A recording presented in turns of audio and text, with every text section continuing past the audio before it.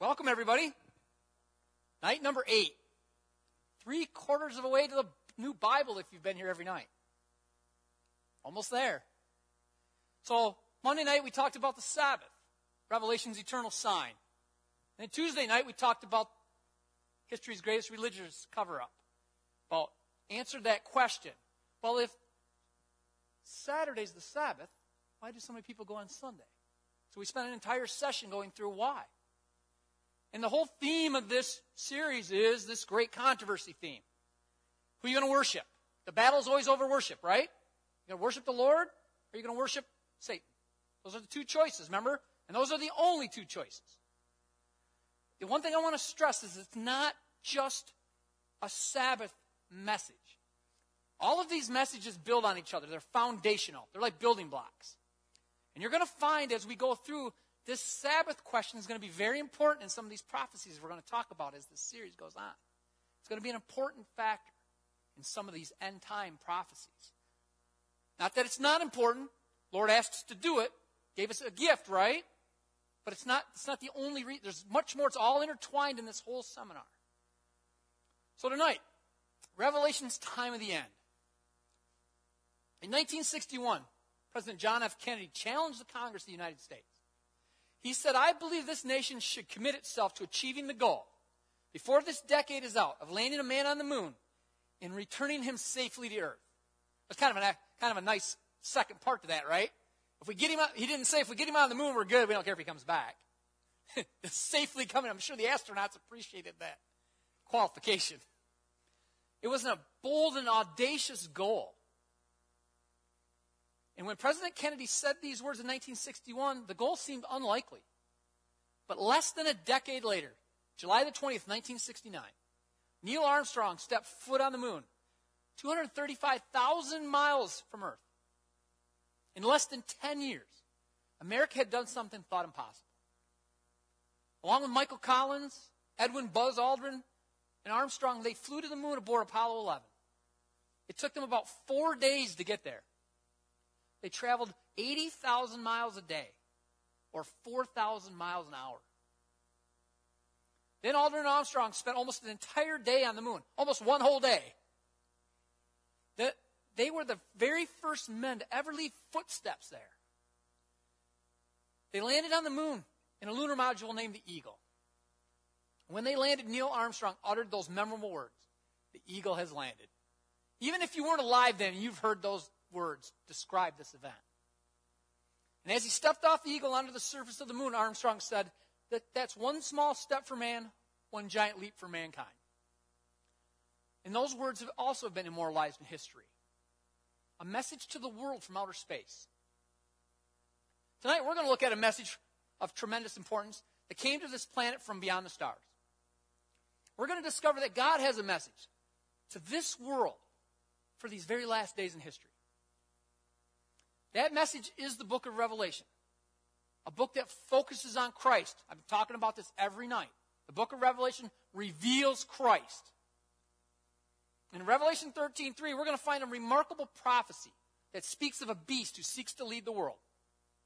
It says, all the world wondered or followed after the beast. And all but a very few worshiped that beast. In a very sharp contrast to this, in the very next chapter, in Revelation chapter 14, we find a prophecy which in its final message to God, to this hurting world, to his people, it's a message of mercy. That God says the whole world must hear. This message must go to everybody. It's a message from beyond the stars, directing the attention of the world to God's Son. That message is directing us to Jesus Christ. Let's open our Bibles to Revelation chapter 14, page 1183. Revelation chapter 14, verse 6.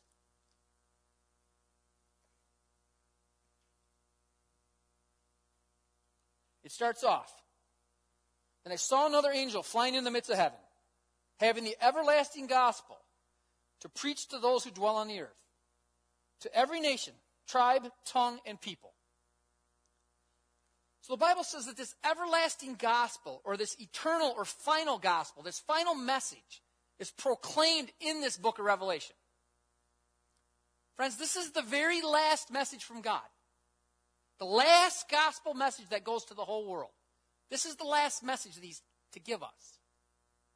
In the book of Revelation, an angel represents a messenger. And I know you were given out a handout about symbols, and that's going to be in there. There's a whole bunch of symbols in there that you're going to see as the seminar keeps going on. So that's why you got that handout. But right now we're going to talk about an angel. An angel represents a messenger. So here's a messenger depicted as flying in the midst of heaven, way up high, where we cannot help but to see this messenger. And then it speaks with a loud voice declaring the word of God. It's declaring this gospel message to all the world. Everybody has to hear this message, this everlasting gospel, the good news. A few nights ago, we talked about some of the signs of the Bible told us that describe the imminence of the return of Christ. The signs of Christ's second coming, signs of the end. Amen? Well, here's another. In Matthew chapter 24, verse 14, Jesus says, "And this gospel of the kingdom will be preached in all the world as a witness to all the nations, and then the end will come."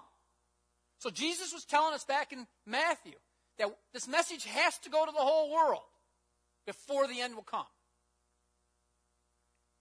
So the everlasting gospel in Revelation 14 must be supremely important, seen as God wants everyone to hear it before Jesus returns. It's that final good news message that's going out to the world. And what is the message of this messenger? Verse 7. Stay in Revelation 14. Saying with a loud voice, "Fear God and give glory to him, for the hour of his judgment has come. And worship him who made heaven and earth, the seas, and the springs of water." So it says, fear God and give glory to him. Even though the Bible says that God is love, this angelic messenger tells us to fear God. Meaning to love God supremely and to serve him with your entire heart. Fear God and give glory to him. And then, like I said, the angel goes on. He says, because this hour of judgment has come. This is an important point. We're going to get back to that later tonight to find out what this is really about. What's this hour of judgment? And then Revelation 14:7 continue with it, "And worship him who made heaven and earth, the sea, and springs of water." This is that seal of God that I've mentioned several nights. This is him putting his stamp on. This is my message.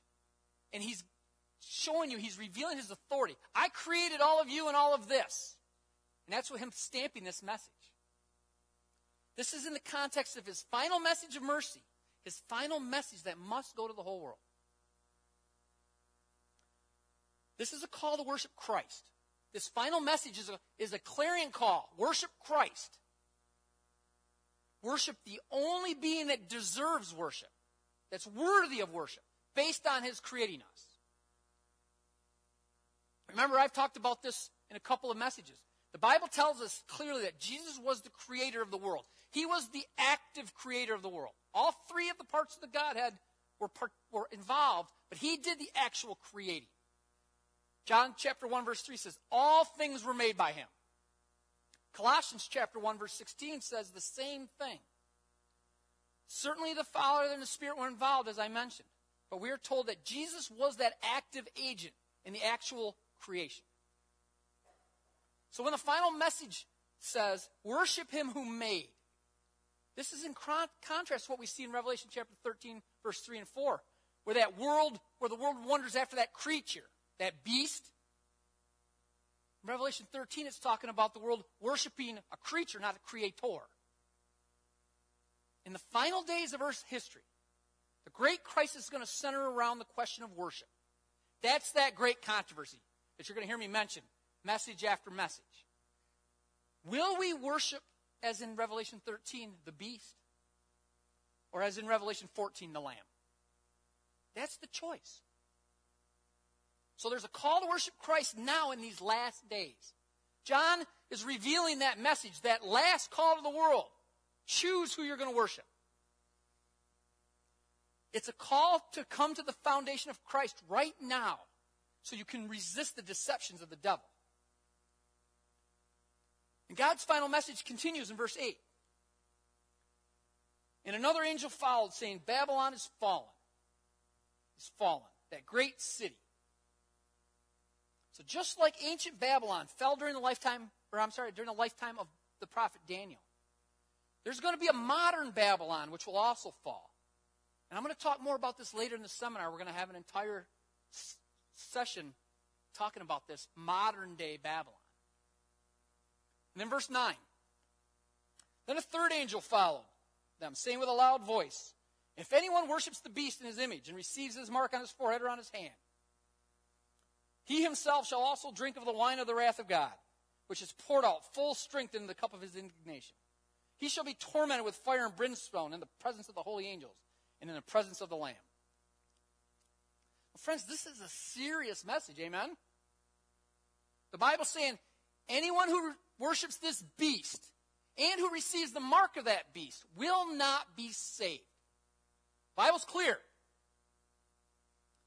Friends, it doesn't get any plainer than that. God is not sending this message because he wants to exclude us from heaven or fill you with fear and dread. Go to verse 12. Verse 12 shows us why these messages are actually given. Here's the patience of the saints.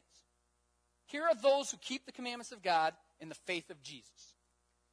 This message is given to produce a group of believers who have a saving faith in Jesus Christ and are ready to stand forever in the presence of God.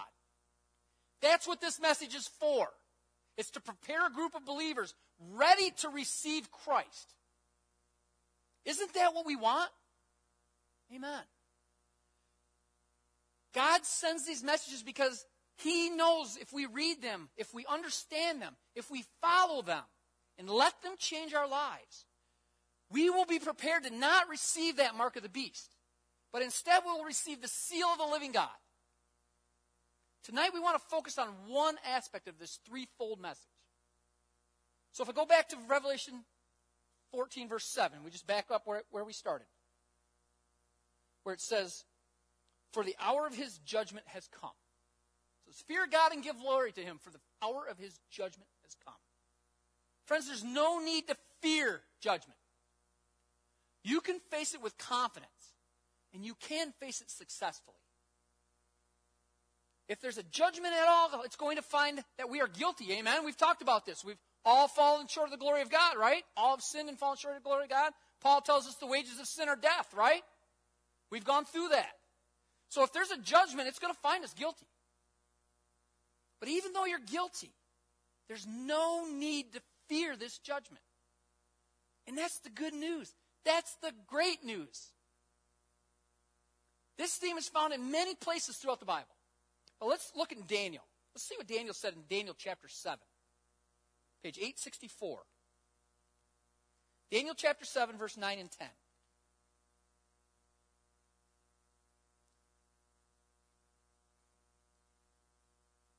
Daniel chapter 7, verse 9 and 10. I watched till thrones were put in place, and the Ancient of Days was seated. His garment was white as snow, and the hair of his head was like pure wool. His throne was a fiery flame, its wheels a burning fire. A fiery stream issued, and he came forth from before him. 1,000 thousands ministered to him. 10,000 times 10,000 stood before him. The court was seated, and the books were opened. Daniel's telling us about an awe-inspiring scene of judgment. The Lord on his judgment throne. Turn with me to 2 Corinthians chapter 5, page 1114.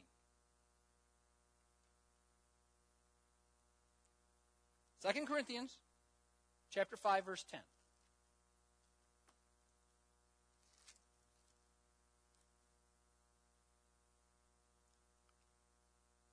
It says, for we must all appear before the judgment seat of Christ. Who should appear? All. That each one may receive the things done in the body according to what he has done, whether good or bad. Now, if you've committed a crime, you might hope that the judge or jury might not learn all the facts, right? Some things they might not know aren't going to hurt you. You might want to hide something from the prosecution, right? But in God's courtroom, you can be certain that nothing is hidden. You can expect all the facts to be revealed. Turn me to Acts chapter 17, page 1072. Just a little bit back to the left. Acts chapter 17, verse 31.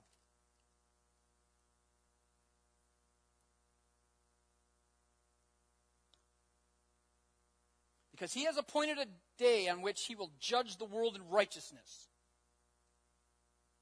Whoops. He will judge the world in righteousness. Paul's telling us that there is this judgment day coming. Paul's confirming that. There will be a judgment day. Turn with me now to Ecclesiastes, page 646. Ecclesiastes chapter 11.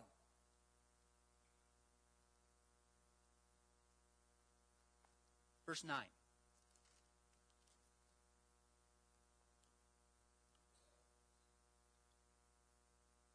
The wise man says, "Rejoice, O young man, in your youth, and let your heart cheer you in the days of your youth. Walk in the ways of your heart, in the sight of your eyes." Now this sounds really good, right? Solomon's saying, live it up. Do whatever you want. But he doesn't stop there. But know that for all these, God will bring you into judgment.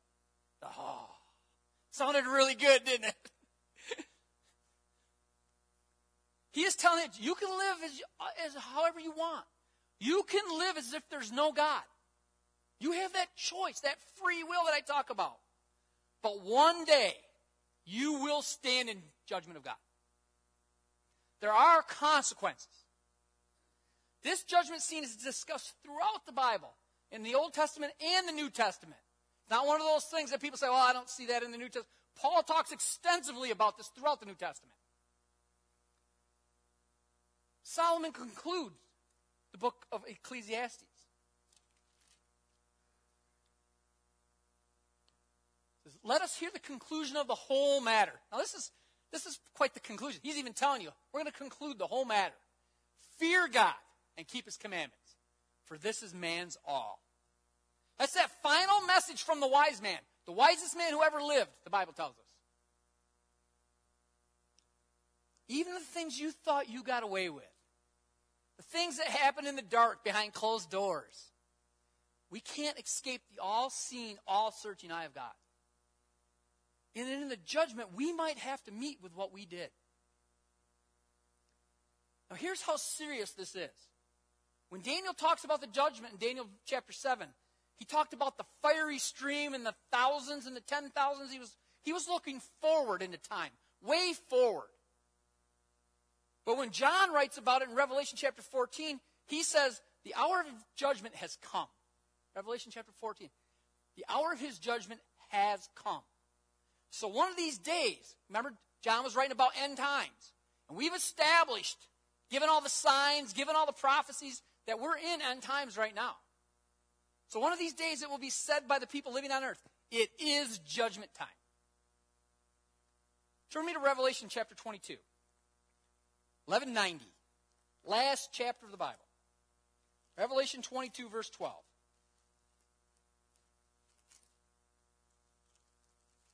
I love to hear those pages turn.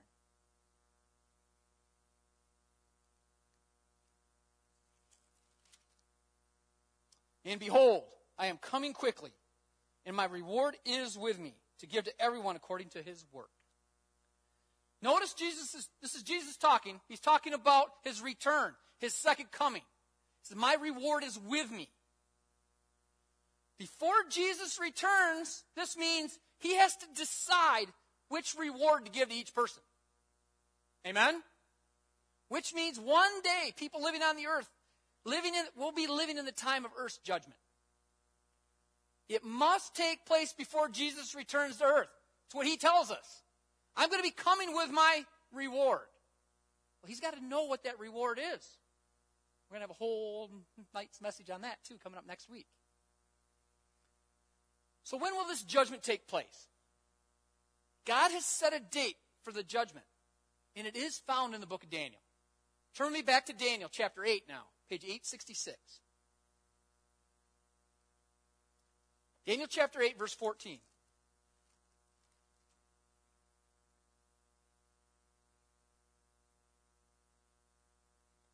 Daniel chapter 8, verse 14. And he said to me, for 2,300 days, then the sanctuary shall be cleansed. Now, this might not be as easily identifiable as July 4th, 1776. But with a little work, we're going to see which date God has clearly given us. He said that at a certain time, the sanctuary will be cleansed. Right? 2,300 days. So what does that mean? The Bible indicates that there were two sanctuaries. One on earth and one in heaven. When the children of Israel were in the wilderness, they had a mobile sanctuary that they took around with them throughout the wilderness. It went with them wherever they traveled. And eventually they built a temple. A permanent structure. So there was an earthly sanctuary. And there's also the temple of God in heaven. The heavenly sanctuary. Now Daniel says that one day the sanctuary will be cleansed. During this year, and this is in the Hebrew economy in old Israel, almost every day there would be sinners that would come down to the sanctuary where they'd bring their lamb or a similar sacrifice. Sinner would bring it down to the sanctuary, lean on his head, and then confess his sins. He'd lean on his head of the lamb. His sins would then be transferred from him to the lamb. Then they would slit the lamb's throat, and the blood would spill out. The priest would then take some of this lamb's blood into the sanctuary, and he'd put some of it on the curtain or on the horns of the altar. What that symbolized was that the sin was going from the sinner, from the person, to the lamb. It's transferring that sin to that sacrifice. And through the blood of the lamb, the sanctuary where the sin went on record. So that sin went from the lamb and then into the sanctuary. And this is how it was done throughout the year until the day the sanctuary was cleansed. And that took place on the Day of Atonement, or Judgment Day. On Judgment Day, there was a special ceremony in which the high priest officiated. He would take the blood from the sanctuary into the sanctuary. Not for the first room now, though, the holy place, but into the most holy place. As he ministered the blood in the most holy place, the sanctuary was cleansed. The sin record was expunged. It was cleansed. On that day, the Day of Atonement, the sins were atoned for. And now the people were free in the sight of God. The sin record was gone. And they were at one with God again. And that was the cleansing of the sanctuary back then. So when Daniel wrote for 2,300 days, every Jew knew that there was going to be a judgment day. They had gone through this their entire lives. So God used the sanctuary to show the children of Israel his plan of salvation. He was revealing to them what his plan of salvation was going to be like through this sanctuary service. It was God's way of reaching the heart and showing his people what sin cost, and that a lamb would one day come and take away the sins of the world. It was central to the whole Jewish way of life. This was the core of their very being, this sanctuary service. Now, back in the beginning, there was no sanctuary. After being slaves in Egypt for many years, the Israelites were liberated and began their journey to the Promised Land. Turn me to Exodus chapter 25, page 75. Exodus chapter 25, verse 8.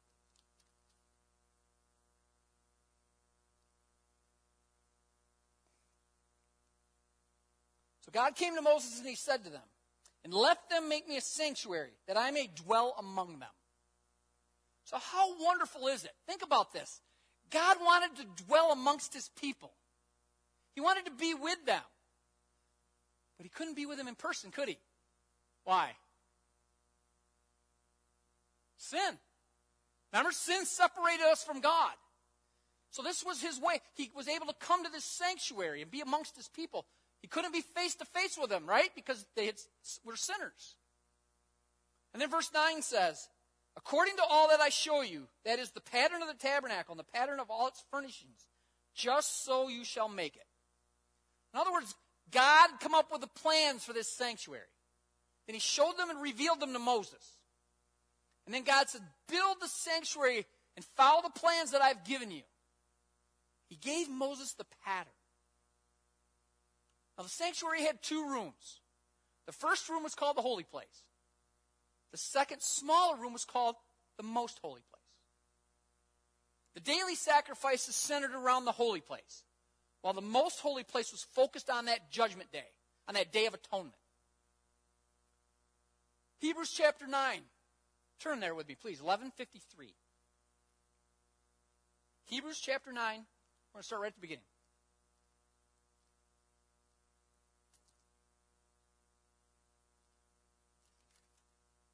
Hebrews chapter 9, verse 1. It says, "Then indeed, even the first covenant had ordinances of divine service in the earthly sanctuary. For a tabernacle was prepared, the first part, in which was the lampstand, the table, and the showbread, which is called the sanctuary. And behind the second veil, the part of the tabernacle, which is called the holiest of all, which had the golden censer and the ark of the covenant, overlaid on all sides with gold, in which were the golden pot that had the manna, Aaron's rod that budded, and the tablets of the covenant. And above it were the cherubim of glory, overshadowing the mercy seat.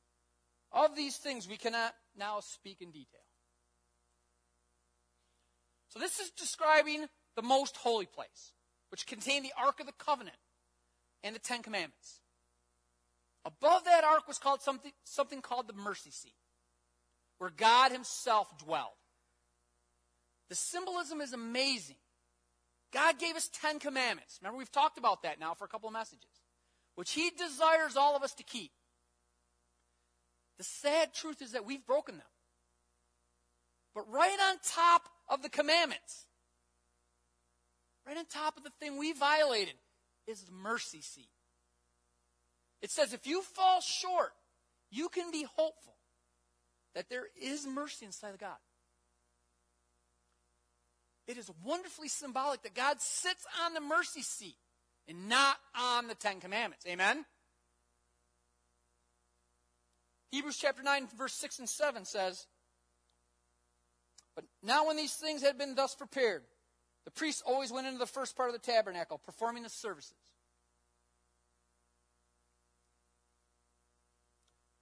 But into the second part, the high priest went alone once a year, not without blood, which he offered for himself and for the people's sins committed in ignorance." And notice in verse 24, same chapter, just a little bit to the right.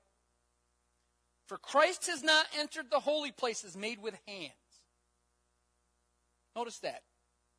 He has not entered the holy places made with hands, which are copies of the true, but into heaven itself, now to appear in the presence of God for us.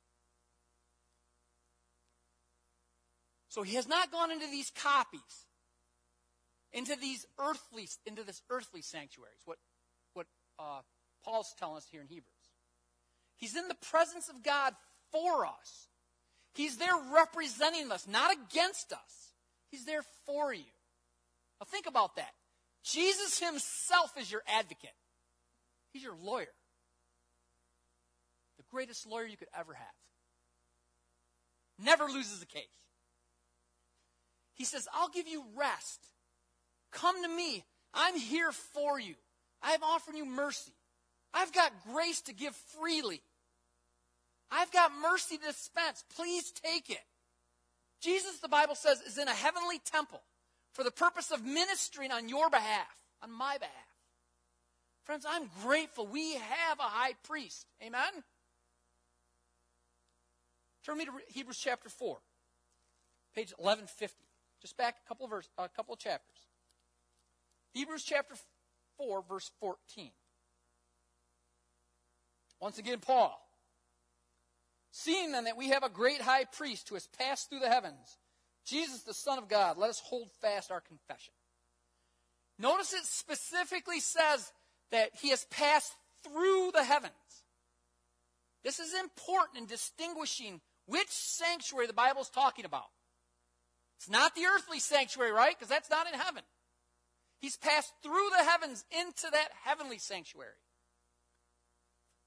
Continues, "For we do not have a high priest who cannot sympathize with our weaknesses, but was in all points tempted as we are, yet without sin." Jesus knows personally what we face every day. And he understands our trials and tribulations. He lived here as a man. faced everything that we face. It's not some arbitrary God that doesn't know what you're going through. He lived it. Let us therefore come boldly to the throne of grace, that we may obtain mercy and find grace to help in time of need. It says, come boldly to the throne. It says, come expecting grace is what boldly means. It says, come expecting it, because it's there freely to have. Friends, the Bible is very clear. We have a high priest in heaven, and we're invited to come boldly to him. The judgment is going to demonstrate that those saved were rightly saved, and those lost were rightly lost. It's going to show who the true believers are, who truly had saving faith in Jesus Christ. Friends, it's simple. And as I said, nothing to fear. The judgment doesn't change anyone's choices. This is important. It simply recognizes the choices we have made and ratifies the decisions we have made for or against Christ. But what about this date of this judgment we're talking about? Turn me back to Daniel chapter 8, page 866. Daniel chapter 8, verse 14.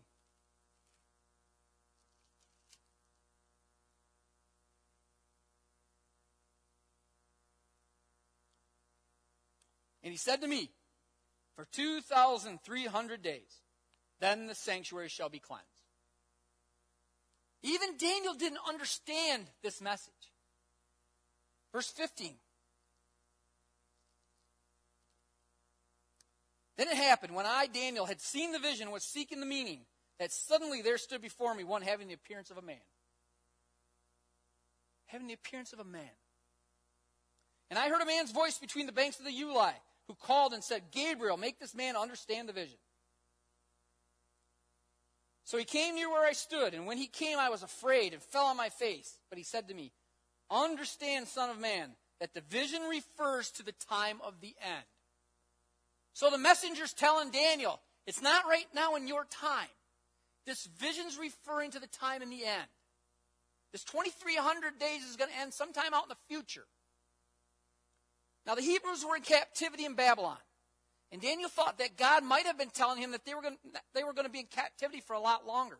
He heard this 2,300 days thing and thought, oh my, we should be getting ready to come out of captivity, because he was a student of prophecy. Verse 19, and he said, look, I am making known to you what shall happen in the latter time of the indignation, for that at the appointed time the end shall be. And then verse 26. And the vision of the evenings and mornings, which was told, is true. Therefore seal up the vision, for it refers to many days in the future. So when Daniel got this vision, it was over 500 years before Christ. And God's telling him that the vision is for the time of the end. If this was literal time, it would be about 6 or 7 years. If you tried to figure out 2,300 days, literal time, it would only be 5 or 6 more years to Daniel. Now, if you're in Daniel's time and you stretch 6 or 7 years, you're nowhere near the time of the end. Christ hasn't come yet. The first time. So God is using a prophetic symbol here. In prophecy, a day is used to represent a year. So in this instance, 2,300 days represents 2,300 years. You can see that explained in Ezekiel chapter 4. The Lord says, I have appointed thee each day for a year. And again in Numbers chapter 14, it says, each day for a year. So in Bible prophecy, one prophetic day equals one literal year. So now we know this 2,300 days means 2,300 years. So to know how this impacts us, now we got to go to Daniel chapter 9 for more information. There's the 2,300 days equaling 2,300 years. Turn me now to Daniel chapter 9, verse 21. Page 868. Daniel chapter 9, verse 21. It says, yes, while I was speaking in prayer, the man Gabriel, whom I had seen in the vision at the beginning, being caused to fly swiftly, reached me about the time of the evening offering. So God told Gabriel to go down to Daniel and explain this 2,300-day prophecy to him. Remember, he was confused. He didn't understand about what's going on here. So there's going to be a judgment day one day soon. Or I'm sorry, one day out in the future. And it's going to be after 2,300 years. Help Daniel understand this. That's what God's message was to Gabriel.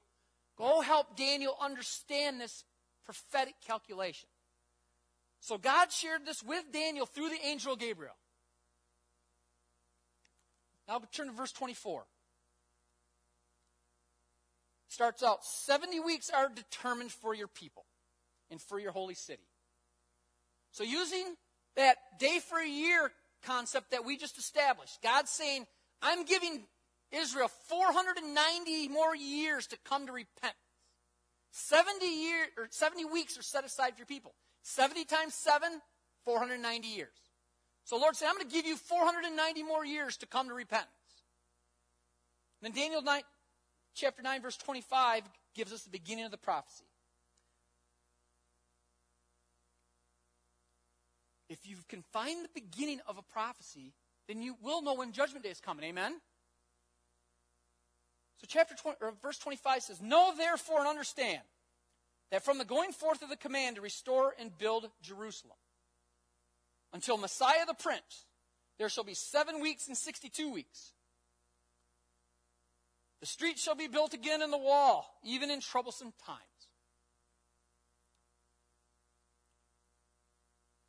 Not a single Jew would have any difficulty understanding this. This was the decree that allowed them to return from Babylon to Jerusalem. And they knew exactly where to find this decree in the Bible. And God was saying, from this decree to the coming of Messiah would be 69 weeks, or 483 years. Now, Ezra chapter 7, verse 13 records that decree. The Persians were meticulous record keepers. So we know the decree was issued in the year 457 BC. This is available in any secular history about Persia. So that's our starting date. 457 BC is going to be the starting of this 2,300-year prophecy. So we start in 457 BC, the decree to rebuild. And then you add 483 years, and you come to 27 AD, Messiah the Prince. Now that word Messiah means anointed one.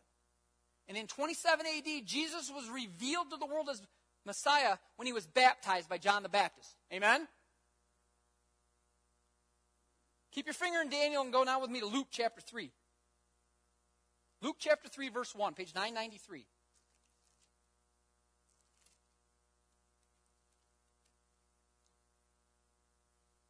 Luke chapter 3, verse 1.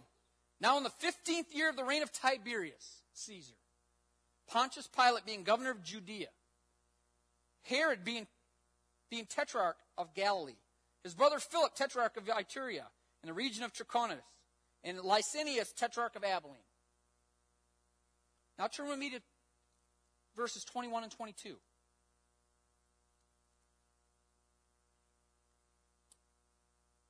When all the people were baptized, it came to pass that Jesus also was baptized.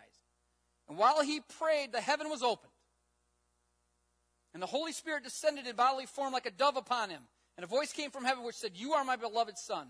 In you I am well pleased. This is the anointing of Messiah. This is when he was presented to the world as Messiah, and God anointed him himself.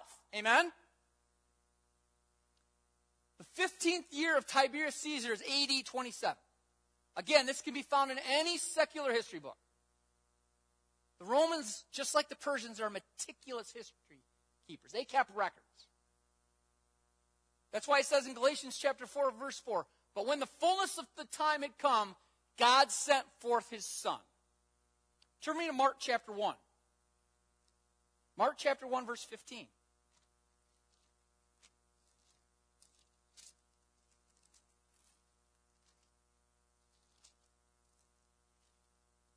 The time is fulfilled and the kingdom of God is at hand.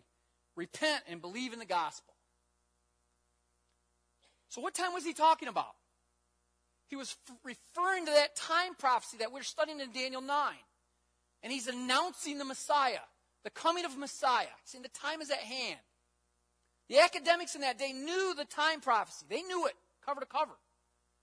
They knew it was due to be fulfilled because they've been calculating it. And Jesus is here saying, it's me. The time was fulfilled. So back to Daniel chapter 9. Daniel chapter 9, verse 26, page 868. If you kept your finger there, great. Daniel chapter 9, verse 26. Says that Messiah would be cut off. So when was Jesus cut off? When he died on the cross. Verse 27 says that Jesus would confirm a covenant with many for 1 week. We know now that 1 week is what? 7 years, right? A week is 7 days. Each day equals a year. So in the middle of the week, he would cause the sacrifice of the oblation to cease. So Jesus would be baptized and then would follow another 7 years. In the midst of that 7 years, the sacrificial system would come to an end, which happened when he died on the cross. He became the sacrificial lamb. Remember? No longer did we need to go through that sanctuary service because Jesus now was that sacrifice.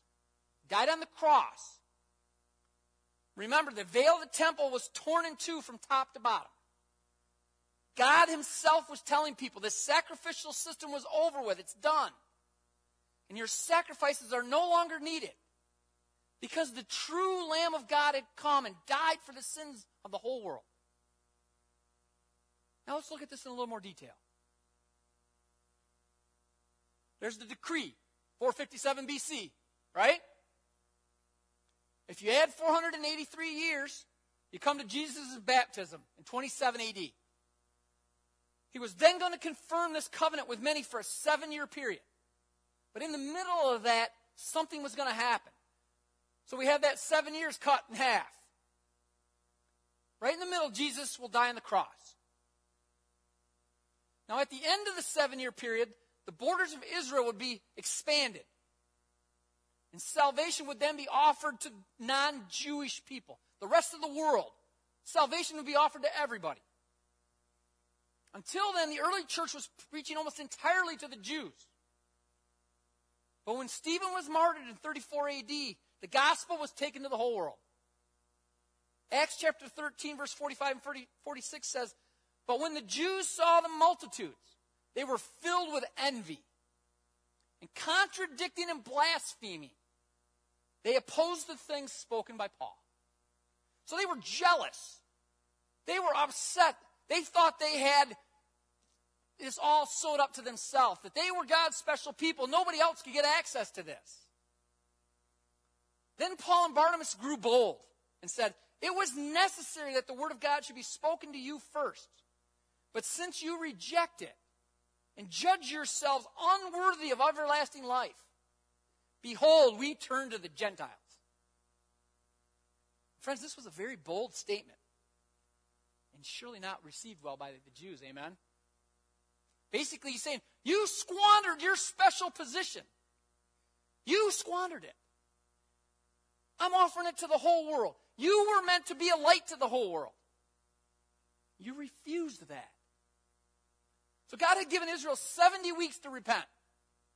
When Israel chose not to assume its God-given place, the gospel was taken to the Gentiles. Now, this did not mean that Jews would no longer be saved.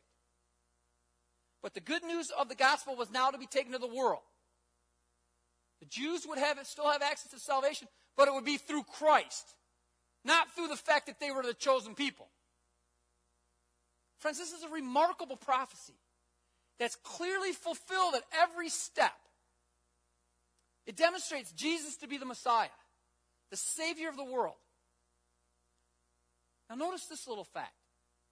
This prophecy was given to Daniel by Gabriel, who appears in the New Testament to bring the news of Jesus himself. He gave this prophecy in the first place. And it was centered in Jesus. And years later, Gabriel will return to Mary and Joseph to confirm the prophecy that he had brought millennia before. Now let's talk about this for a second. This message was misinterpreted once before. The believers back then had the prophecy in their scrolls. They had it in their hands, and they ignored it. And as a result, the people rejected Jesus.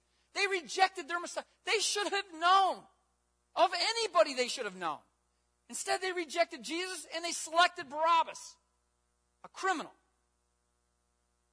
They chose an antichrist instead of Christ. Friends, we do not want to make that mistake again, amen? So let's complete the prophecy. The first 490 years out of the 2300 bring us to the year 34 AD. Right there. 34 AD. So let's add the remaining years and see when the Bible says that the judgment day would be. We take out the 490 years, we've got 1,810 years left. So if you add in them 1,810 years, it brings us to the year 1844 AD. That's when judgment began in heaven. According to the prophecy, according to the Bible, not according to me, according to the Bible. This is when Jesus entered into his special work of judgment. So I know what your question is, right? Well, how long is this going to last? We don't know the answer to that. But we know it need not take much longer, amen? We know we're in the end. All the signs Jesus has given us are being revealed before our eyes. The signs of Jesus' soon coming are all around us. And this itself is another indicator of the shortness of time. Friends, this is not a prediction of the return of Jesus. I told you the first night I'm not going to do that because I don't know. The Bible tells us no man knows. But I do know that since 1844, judgment has been taking place in heaven. I stand on the Bible for that conclusion. The next question, when will our names come up before God? Surely it won't be long. Friends, Jesus began a special work of judgment, the work of preparing a people to stand in the presence of Christ when he returns. This work of determining who really have chosen Christ as their Savior. The first part of this prophecy was given to prepare people for the first coming of Jesus. That was that first half of that prophecy. Or not half, but that first chunk. Preparing them for the first coming. The second part of this prophecy was given to prepare people for the second coming of Christ. Remember Revelation chapter 14. Fear God and give glory to him, for the hour of his judgment has come. John was writing about our day right now. If you and Jesus are one, the judgment is wonderful news for you. It's the best news for you. If you're not sure of your place in the kingdom of heaven, now is the time to make your calling and your election sure. Now is the time to correct course. Now is the time to come to the Lord and accept his free gift of mercy. Now is the time to accept the truth, to accept his transformative power, to transform your characters, to transform you into a child of God. Friends, God loves every one of us. And he wants your heart as much as he wants the heart of anyone else. He will save you, and he'll keep you close to him if you allow him to do so. Friends, it's not too late. Hebrews chapter 7, verse 25 says, therefore, he is also able to save to the uttermost those who come to God through him, since he always lives to make intercession for them. What that's saying is, that's Jesus' sole occupation right now. His sole interest, his only purpose is to make intercession for each and every one of us. He's the high priest in heaven right now, and he's pleading your case. Or he's willing to plead your case if you'll ask him to. Are you willing to come to God tonight? Friends, salvation is simple. Let Jesus take your heart and make it new. It's simple. It doesn't cost you anything. But it will give you all the blessings of the world. Let Jesus take your heart and make it new. Let him renew your inner character. Jesus, as your high priest, will hold you up and fill your heart. He will give you a hope now and a hope for a bright tomorrow. I'm going to tell you a little story. At the Barcelona Olympics in 1992, Derek Redmond of Great Britain was one of the favorites in the men's 400 meters. He was expected to be one of the men challenging for the gold medal. Once around the track, he had poured his entire life into pursuing an Olympic gold medal. And now here he was in the semifinal, one step away from his shot at the gold medal. When the race started, he was running well. But running into the final turn, he felt a sharp pain in his leg. And before he knew what was happening, he was on the track with a torn hamstring. And the other athletes were running away, leaving him. The worst of it was knowing that all his hopes, all of his dreams, had ended up in a heap in that red track in Barcelona, Spain. The medics came to help him, but he shooed them away. He wanted to finish his race. He got up and in agony started to make his way towards the finish line. From the stands, a man wearing a t-shirt that said, "Have you hugged your kid today?" climbed over the barrier and went over to the runner. He said, "Son, you do not have to do this." Derek looked up into the face of his father and said, "Dad, yes, I do." His father said to them, "Son, if you're going to get there, we're going to have to do it together." So with Derek Redmond leaning on his father, he made his way to the finish line, step by slow, painful step. The crowd was on its feet, and the loudest cheering of the Barcelona Olympic Games was not for a gold medal winner, but for one who limped to the end of the race leaning on his father. Last place got the loudest ovation of the entire Olympic Games. Let me ask you this. Does this sound like something you've experienced in your life? You're running the race of your life, and before you know it, you're down, looking up. You've messed up again, and with a heavy heart, you find yourself saying, "What will I do? How did I get myself in this mess?" It's then that your Father is at your side. And He says, He promises you, you can still make it to the finish line. But to do so, you have to do it together. You have to lean on your Father. You have to lean on your Heavenly Father.